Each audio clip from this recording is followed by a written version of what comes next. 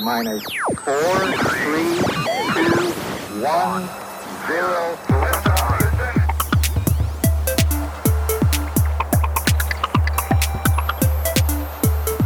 With the lights out, it's less dangerous.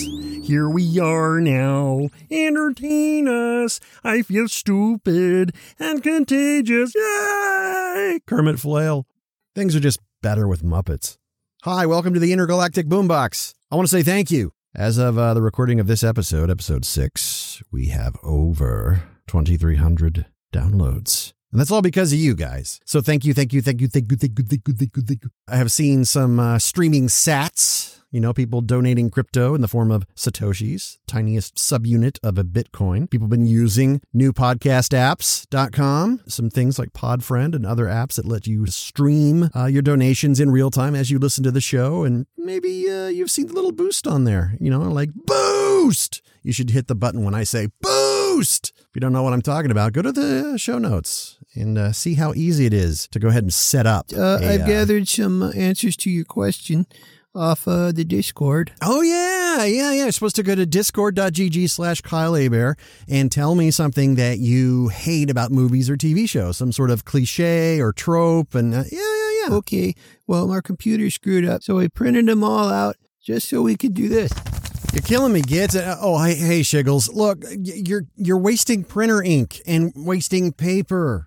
We're on a spaceship. Just read off the computer screen. Well, it sounds more official like. I mean, anyone can read from a screen. All caps, right? High five, yo. Yeah. All right, just hurry us along. Invisible Fly 21 says, personally, I hate it when movies film purposely with a bright light in the background, which is boring, or ends up creating too much lens flare. Like the ones from Star Trek, J.J. Abrams movies. Yeah, that's a good point, because lens flare used to happen like accidentally when they shot on film, and nowadays they just add it digitally to take some weird anomaly and look as if you're shooting with film cameras now. Makes me want to write a song. Well, pop the brakes. No. Abort mission, yo. There's no time. All right. So, Costin81 says, Character 1, long scientific explanation. Character 2, English, please. Character 1, it's like eating potato chips. Which reminds me, I'm kind of hungry right now. Shiggles, no snacking while the boss man's watching. Okay. Kaiser the Advisor says shaky cam. That is all. So not a fan of found footage, I see. Oh, let's see here. VS Void Spartan says, what irks me the most is overused cliches. It makes things really predictable, like trucks in anime. Oh, yeah, like when the characters go, what? Oh! And they repeat what the other one's saying. Oh, yeah, like, we need to do the thing. And then the other guy's like, so we need to do the thing? We totally need to do the thing. Okay, what else we got? Let's see here. AKA Lolcat says, laugh tracks. Leave the laughing to me or the characters in the show. Kind of like why I don't watch live music. I don't want to hear the crowd screaming and singing. I want to hear the band. All right, note to self, do not get Lolcat concert tickets. That's an excellent point, which makes me want to sing a song right now. No. Okay, fine. Absolutely. Laura Lee says what triggers me is when they're holding a hot beverage. Specifically in those styrofoam cups, waving it around like it's a cup full of clouds. At least make it believable if something's in there that's like hot or carrying weight. I know, like, here, let me take a sip of air. I once wrote a song about air. No! E3 was all virtual this year, which is fine by me because I've been to a few E3 conferences in the past. And for me, I just sound like a grumpy old man, I know. It's nothing but lines in like a sardine-packed convention center. Not my idea of a good time. And even though I am a gamer and I am interested in video games, I didn't watch any of the streaming presentations. Sony was completely like not there because they're like, we're going to do this our own way and communicate with the community in different and new and interesting fashions. That's not actually what they said, or with that accent. Breath of the Wild 2, Electric Boogaloo. I am personally just not excited about open world exploration. Give me missions. Give me something to shoot, punch, collect. Puzzles can go burn in a dumpster fire. But honestly, it just makes good business sense. Breath of the Wild, huge title and a huge franchise that is Zelda, so it'd be silly not to make a sequel. Now, when I talk about this list of games, this is by no means a complete list, so just check the show notes for the linky dinkies. Battlefield 2042 catches my eye, and I haven't paid attention to any first-person shooter outside of COD for years until now. I started all about Halo, and then it kind of morphed into Call of Duty. I wanted a Left 4 Dead 3, but I'll have to settle for Valve doing Back 4 Blood. Get into zombies. Make Kyle a happy bald man.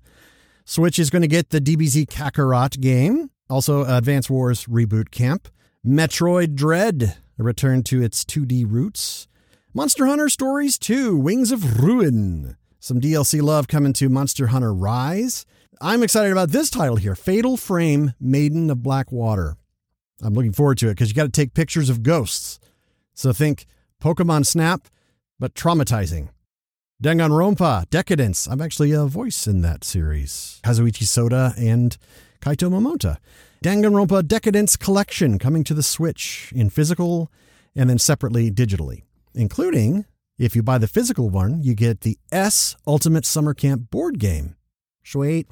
Summer Smash Brothers is getting Kazuya from Tekken as the new DLC character. WarioWare, get it together. Bringing some two-player action. If you're into more RPG stuff, Shin Megami Tensei 5.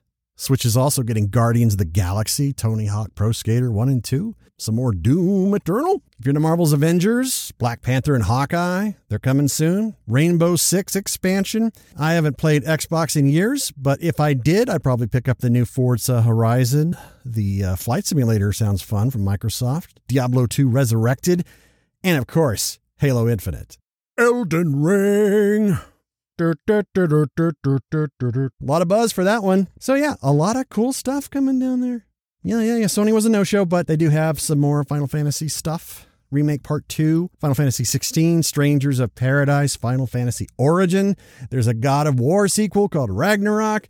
No connection to Thor. I kind of wish it was, though. Ragnarok's awesome. Any excuse to put Immigrant Song by Led Zeppelin into your life is automatically a win. Harrison Ford continues to shove a middle finger to anyone who thinks he's too old to play Indiana Jones. Again. So he's playing Indiana Jones. Again. Ford was quoted saying, Logan director James Mangold is at the helm on this one. Oh, and there goes the phones. Wildcard line, you are on the air. In a world where ageism prevails, one man will don his fedora and whip to show those persnickety fans who's boss. Who's this? I am Narrator. Narrator, the Magnificent. You sound like a narrator. Do not mock my velvety tones, Bear.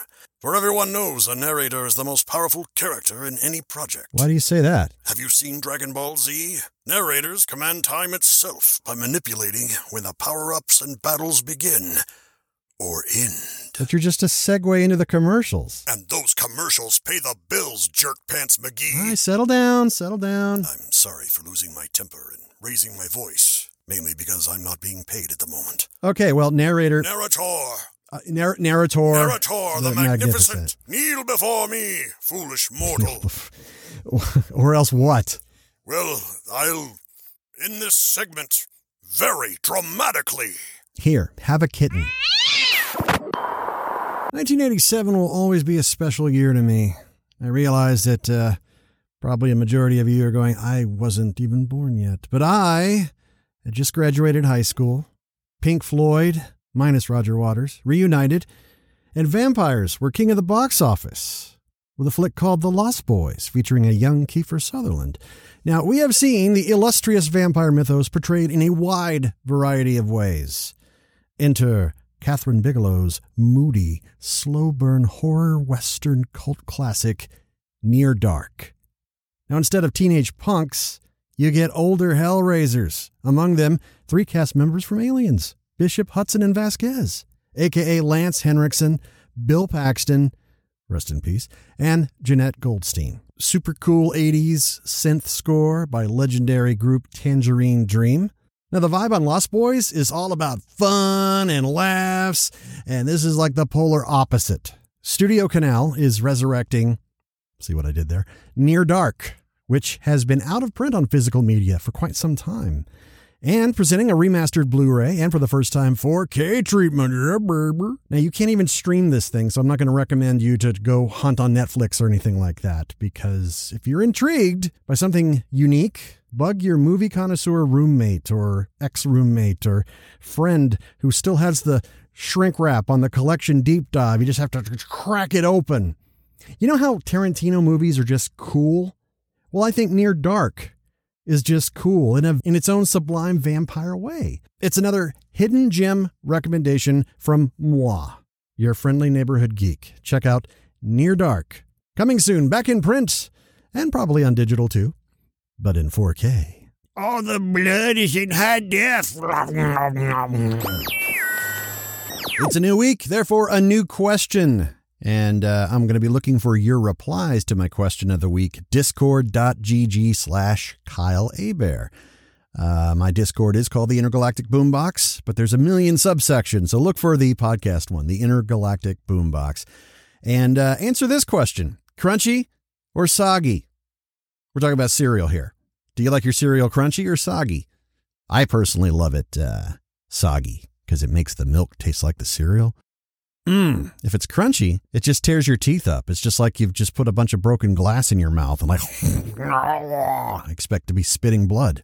So, crunchy or soggy cereal? Let me know. Discord.gg/Kyle Hebert. We might just read your reply on next week's show. Yeah.